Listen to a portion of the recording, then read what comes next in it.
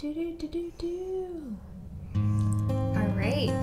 Hello. All right. How are you? I'm good. How are you? Did you just get your hair done? I did. Oh. Yes, I know. Shout out to the one and only Debbie. Yes, and Debbie Louise Brown, the only person who I allowed to touch my head. Hadn't done it in a long time. Yeah, it was looking a little rough for a while, but understandably, because there's something happening in the world, but It's looking good now. yes, There you New go. Jersey allowed me to get my hair did, and I gleefully did as soon as I could get an appointment because she was booked up pretty far. I'll see her tomorrow. Yes. So anyway, who are we? Oh, yes. Welcome to the Family Crime Cast. We are your hosts. I'm Mariah Honecker. And I'm Bob Honecker. And welcome to part 2 of the Prom Mom. And just quickly, if you are tuning in right now and you haven't listened to part 1, stop what you're doing. Go back and listen to part 1 of the Prom Mom Case. And I'll give a little recap right now, but you'll definitely want to listen to that in order to listen to this episode. So this is part 2 of the Prom Mom. And a little recap is that 18-year-old Melissa Drexler, she was going to her high school prom and she casually gave birth in the bathroom stall, then proceeded to throw the baby in the garbage. The baby was found later by staff and people at the prom venue, rushed to the hospital, and is pronounced dead at the hospital, where Melissa also got an examination and delivered her afterbirth.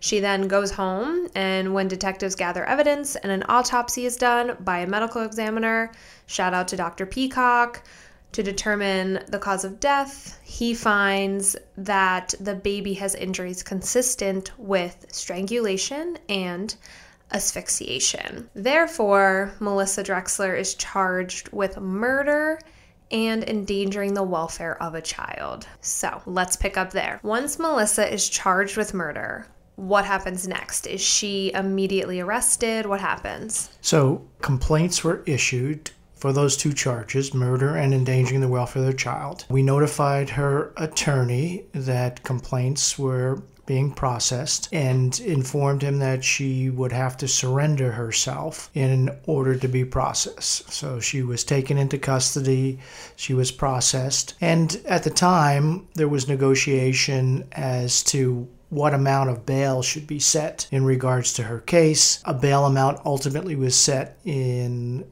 the amount of $50,000, and she was released on bail. One thing I'm curious about, and we did not discuss this last episode, is was she questioned at all? Like at the prom? Did the police question her when she was at the hospital? Did detectives question her? Was she ever questioned?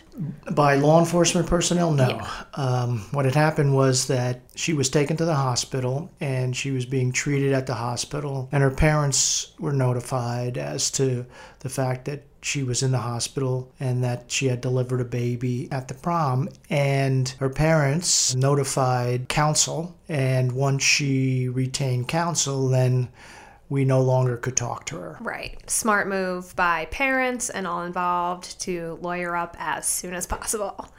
So no statement by law enforcement. Yes. Although, if you remember from the previous episode, she was questioned by school officials and had made some admissions. So certainly those admissions would have been utilized as evidence.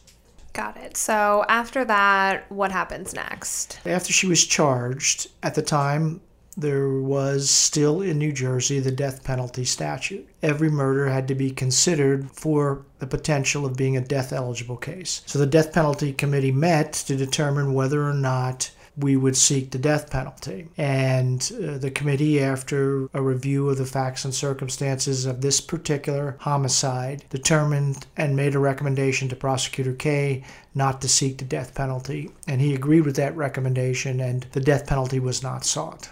Regardless of not seeking the death penalty, which I agree with that, I think, in terms of... Well, the fact that we were even considering the death penalty, which we were mandated by law to do, received a lot of criticism. There were defense attorneys from around the country who would be on court TV saying, how could the Monmouth County Prosecutor's Office even consider the death penalty? Remember Roy Black, who's a pretty infamous defense attorney, severely criticizing John Kay and our office for reviewing it. But Little did he know that we had to do it. Okay, so you had to do it. So regardless of them not seeking the death penalty, she's still facing a substantial amount of time in jail. What is she facing? Well, a murder charge carried with it a mandatory term of incarceration at a minimum of 30 years, which could have extended to life in prison. So she was facing 30 years to life. So she would have been in jail for 30 years to life. Minimum she could get out by the time she's essentially 50 years old. Correct. What happens after you make the decision to not seek the death penalty? At that point, I had to make a decision as who was going to handle the case. And we decided that the best prosecutor to handle this type of case was Elaine Lachaud. Elaine was a senior trial member of our office. She had a great deal of trial experience, a lot of homicide cases, and in particular, she had handled these type of cases, a baby death case or cases before. So we felt confident that she was the right person to not only prepare this case for ultimate trial, but also to best represent the office in handling this case. But finally, I think another factor was that she was a mother, and she could provide that perspective that certainly none of us could have provided that perspective. And she was articulate, and she was forceful, and she was a person that we believed would be able to bring this case to trial and obtain a conviction. Well, I like the fact that she was a mom, so that's pretty cool, give moms a chance. Moms deserve to handle big, high-profile cases, too. Yeah, and don't forget, this is 1997, right. 1998. She was a very prominent part of our office. That's awesome. So doing a little research on my end when I was looking up this case, I also found a very similar case going on in the country at the same time. Do you know which one I'm referring to? Yes, I think it was Amy Grossman. Mm-hmm. Amy Grossman and Brian Peterson. Yes, it was Amy Grossman and the Ryan Peterson case. So that's kind of one very strange, I think, that a very similar baby death case is happening the same time as this Prom Mom case. And that one was also heavily publicized as well. Right. There's two young people from New Jersey who were... What is going on with New Jersey, man? Don't kill babies. What the fuck? And they were friendly in high school. I think they're from Bergen County. And Amy Grossman went to the University of Delaware, and Brian Peterson went to Gettysburg College. So they still maintained their relationship and, in fact, were involved sexually with each other. Amy became pregnant, and she concealed her pregnancy, very similar to Melissa Drexler from her family. But in this case, the boyfriend did know. Brian Peterson did know. And she called him when she was experiencing labor pains. He drove from Gettysburg, Pennsylvania to Newark, Delaware. They rented a room at a Comfort Inn in Delaware, and she delivered the baby, and the baby was deposited again in the trash in a dumpster. What the heck? I'm just like, what is going through your mind? I don't even understand. And this was in November of 1996, so it was less than a year from the Melissa Drexler case. Wow, that is honestly so crazy to me that people think the only option in life is to just kill your baby. There's a lot of other options out there, people. In regards to that, I was also researching that Amy's Law was made up, and it was based off of Amy Grossman from that case. And it's the New Jersey Safe Haven Infant Protection, and it basically allows people to give up unwanted infants without the fear of arrest. You can bring the baby to a hospital, police station, fire station, first aid, anything that's staffed up to 24 hours a day, 7 days a week with no questions asked. So, yeah, this was one of the positive factors that came from not only the Amy Grossman case, but on the heels of the Amy Grossman case, the Melissa Drexler case. So, although Amy Grossman's case came first, I believe that the Melissa Drexler case also contributed to the establishment of this law. And again, prosecutors were very, very much advocating that, listen, we did not want to handle these cases and prosecute these cases. There were alternatives that could be utilized by young women facing this situation. They could safe haven law, safely deposit the young child with someone who would take it into, and there would be no criminal charge. Basically the law is like, New Jersey teenagers, stop doing this. Like, please do not kill your child. You can drop it off anywhere you want. Just don't do it. But I remember growing up and always, hearing stories of people dropping off babies at fire stations or police stations, like no questions asked type of thing, and always like wondering where that came from. Right. And I think initially there was some concern that you could be charged with abandoning an infant. But this law made it clear that the baby's interest was paramount, and women who did this would not face criminal charges. Yeah. And I also have to say that men need to know this too. Like, men need to know that if you're in a relationship and your girlfriend is pregnant, there are options besides, going to the extremes. Like, you do not pressure anybody into doing something. Drop the baby off. You'll find something to do. Like, men, I think, need to be held accountable as well for their actions. Well, in the Amy Grossman case, in fact, Brian Peterson was held accountable. He ultimately pled guilty to a manslaughter charge and went to jail for a little over 2 years, and because he helped in the disposal of the baby. And so he too, as you mentioned, contributed to this. And certainly anyone who does that would be held accountable under the law. All right, so back to the prom mom. After Elaine is assigned the case, you're preparing for trial. Right, so we're gearing up for trial. We know there's a lot of issues out there, and so we begin to marshal our resources. Obviously, we have Dr. Peacock as our key witness, who would testify as to the baby being born alive and independent of the mother. But we also utilized evidence of the witnesses who were there that night, who would testify as to what they saw, heard. We also had the school officials who conducted their own investigation, and in fact statements made by Melissa Drexler to the school officials. We'd had the custodians who in fact discovered the blood in the ladies' room and the baby in the dumpsters. And then ultimately we would have had John Lewis testify as well as to what he knew and what he did as a result of eventually finding out that his girlfriend was pregnant and delivered an infant child. So all of those were being done in order to prep for trial. Okay, so while you're preparing this, what do the defense prepare for trial? Well, the defense, again, they're preparing for trial as well. And they have a two-pronged attack. Number one, they want to contest the findings of Dr. Peacock. So what they do is they hire one of the top forensic pathologists in the world, Dr. Michael Baden.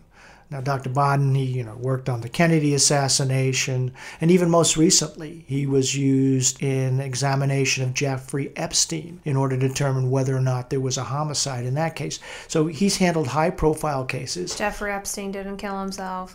Well, I think that's what Dr. Baden said as well. I think he said it was a homicide, right? He did. He said there were evidence of manual strangulation. Damn straight there was. It's just one man who has secrets on the most powerful people in the world. Well, What's going to happen? And Dr. Baden is obviously very respected. I've used him on several occasions. Hey, if Dr. Baden said it, then it happened, people. Yeah, and well, not except for in this case. Well, in this case, Dr. Baden ultimately came to the conclusion that you could not tell.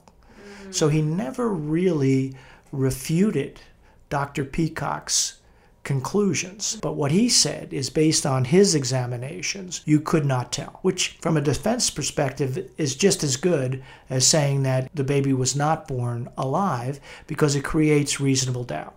So you would have had this high-profiled forensic pathologist testifying, listen, you really can't tell. There was aggressive CPR on the infant. There were school personnel who were trying to revive the infant.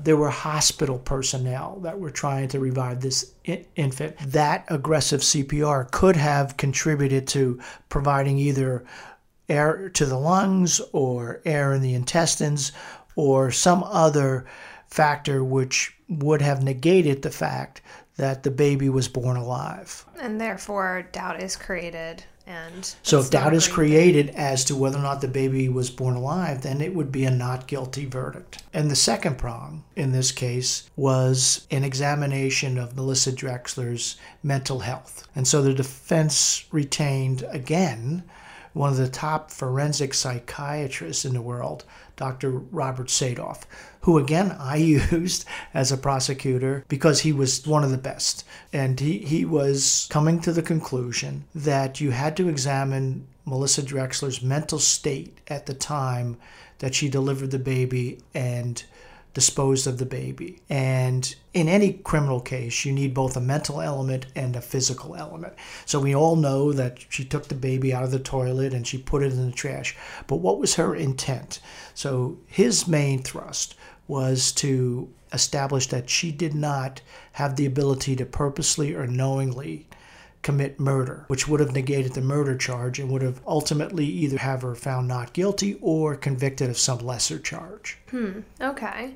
Well, therefore, this case actually never does go to trial. It does not. Although I would have loved some of that trial tea, just that good trial stuff selfishly, it does not go to trial. It does not go to trial. There was a great deal of give and take in this case. Elaine, hard-driving, aggressive prosecutor, put together a great case.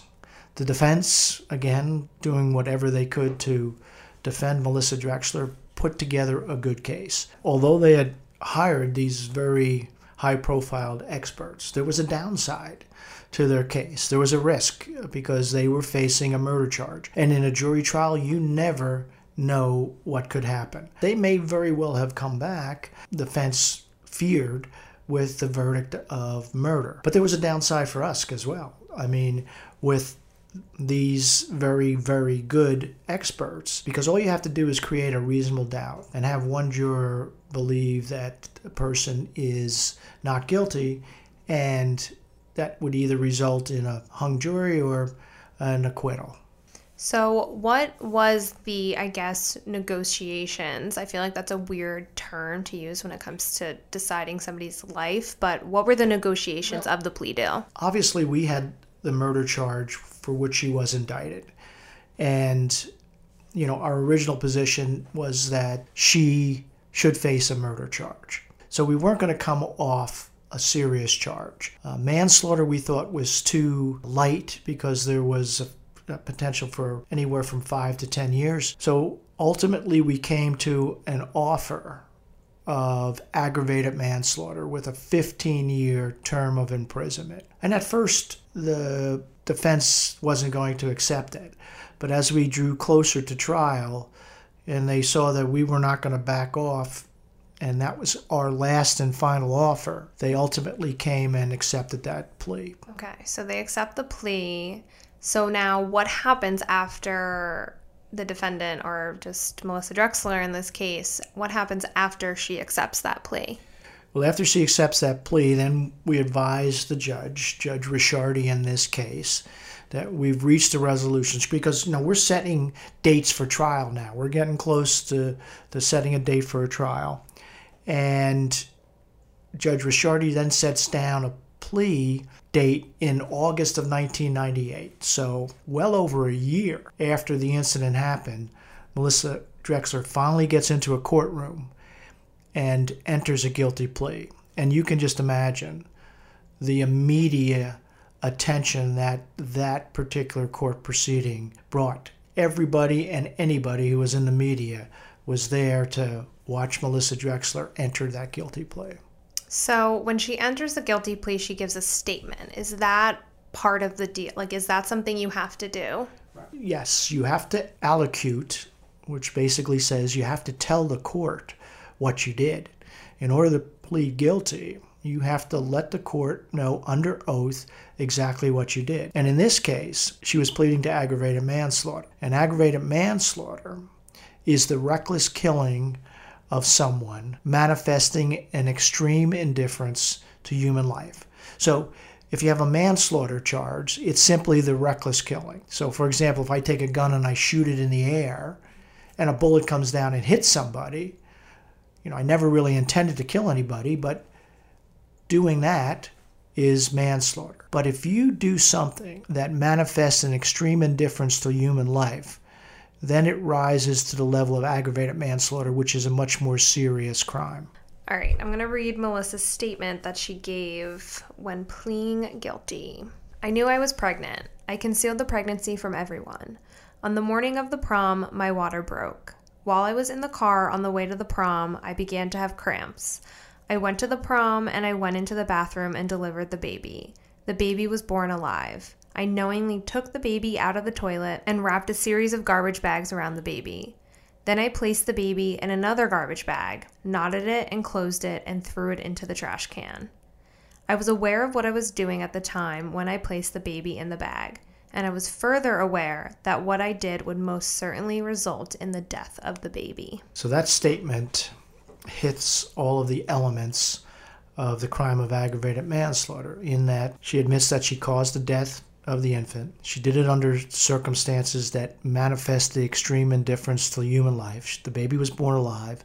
I wrapped it in a series of plastic bags, put it in another plastic bag, knotted it, and then put it in the trash. So crazy. All of that was quite chilling, although she read that statement in a very childlike manner in court. People got the impression that, she did this horrible thing, but there was also something that was there that may have been involved with either her emotional or mental state at the time that it happened. So she seemed like, and I do remember seeing some videos from it and the Court TV episode with you on it, and there's this one scene where she just says, "I'm sorry, okay?" And it's just like really a weird thing to say. That's like if I pushed my little brother and then you were like, "Say sorry," and I'm like, "I'm sorry, okay?" to the judge, and it was just so odd. Yeah, there was under the circumstances. Yeah, I mean, listen, I agree.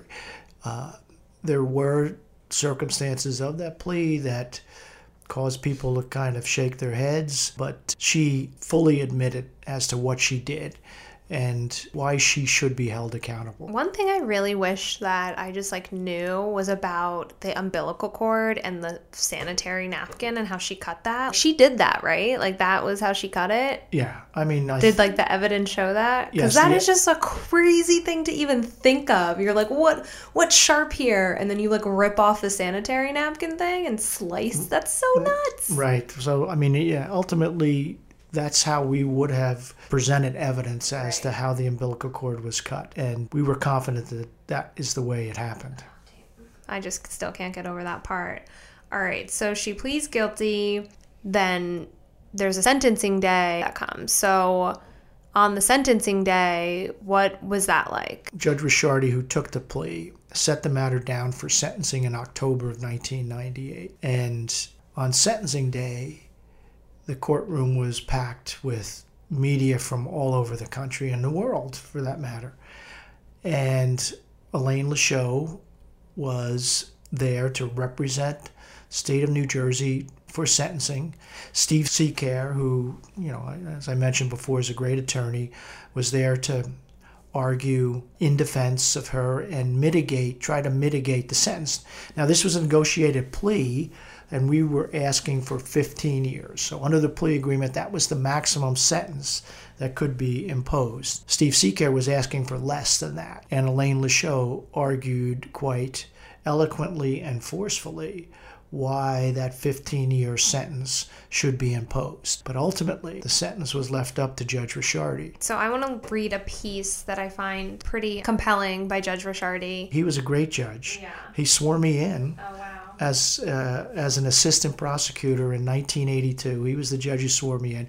But he was a former prosecutor, wonderful judge, great judge, and just a great human being. Unfortunately, he passed away a few years later, but he did what I would consider a very important role in being the judge in this case.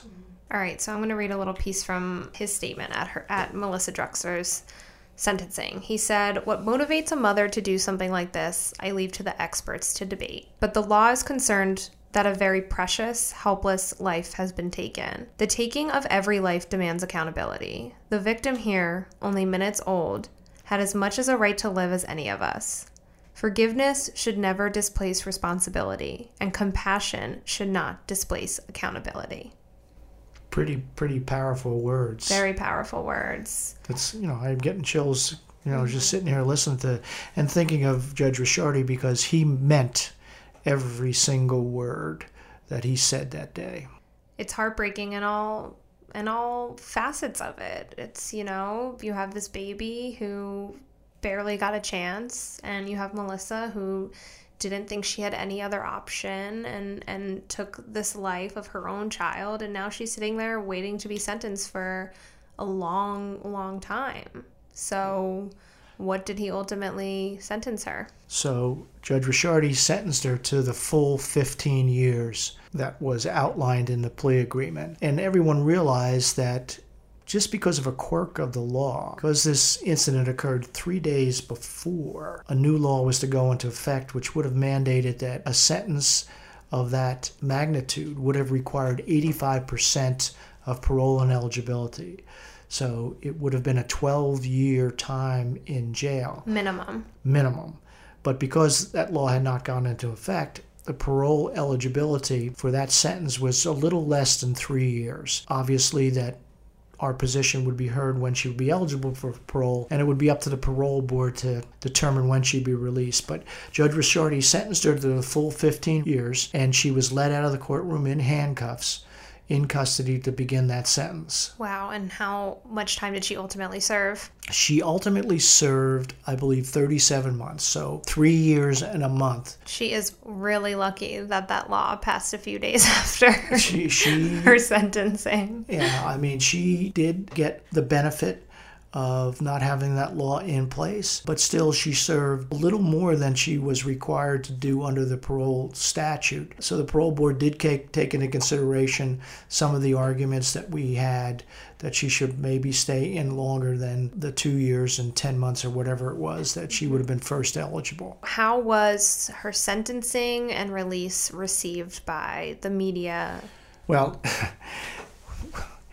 when she was sentenced to 15 years, and she was told that she'd be eligible for parole in a little less than 3, our office was criticized from both angles. Mm-hmm. Number one, we were criticized because the sentence was too light, that she should go to jail for the rest of her life for what she did. Other people, particularly even Amy Grossman's attorney and other defense attorneys, thought that we were too harsh, that in other countries, infanticide was not treated like it is in America, and we should have not even sent her to prison. So what I think it was a very fair resolution and a very fair sentence based on all of the circumstances. Uniquely looking at this case through the facts and circumstances of what happened in this case, and not being influenced by one side who's saying that you should do this, or one side saying you should do that, but what you believe the law and justice was deserved in this case. And we think that the fact that we were criticized for both sides, that we were doing our job. Was a good thing. Yeah, I do sort of agree, 15 years and serving 3, and of course it's a horrible crime, but I do think it was fair. I do. At the end of the day, I do think it was fair, and I only hope that during that time Melissa could see what she did and reflect on that and learn from that, because I fully believe in people learning from their mistakes and getting a second chance once they've been incarcerated. I really do believe that. So, I just hope that she's doing exactly that. And you know what's amazing, Mariah, is the fact that 23 years later, this case still resonates with the public.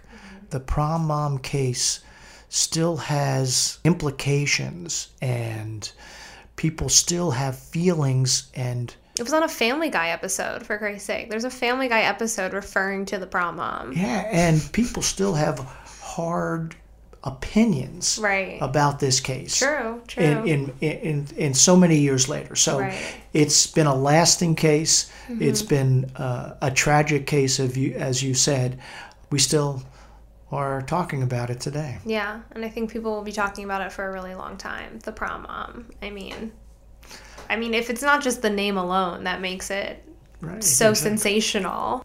So, listen, maybe we'll have a little more to talk about the Prom Mom I case. think we might. We might have a little bit more to talk about, so stay tuned for that. Yeah, we might have a special guest. We just can't stop talking about it, you guys. We just can't help ourselves. But I think our listeners, if we pull this off, will be very excited about it. Yeah, it could be a fun little bonus episode. So we'll keep you posted. Stay tuned. Thank you so much for tuning into the Family Crimecast and our second part episode on the Prom Mom. Dad, it's been really fun talking to you about this case. I've been fascinated. Clearly, since I was 6 years old, I've just wanted to know. I'm surprised you didn't read that article again. I know, I should. No, I framed it, and I'm actually getting it tattooed. No, I'm just kidding. But yeah, thanks, Dad, for talking us through this. I love you, Ryan. I love you too, Dad.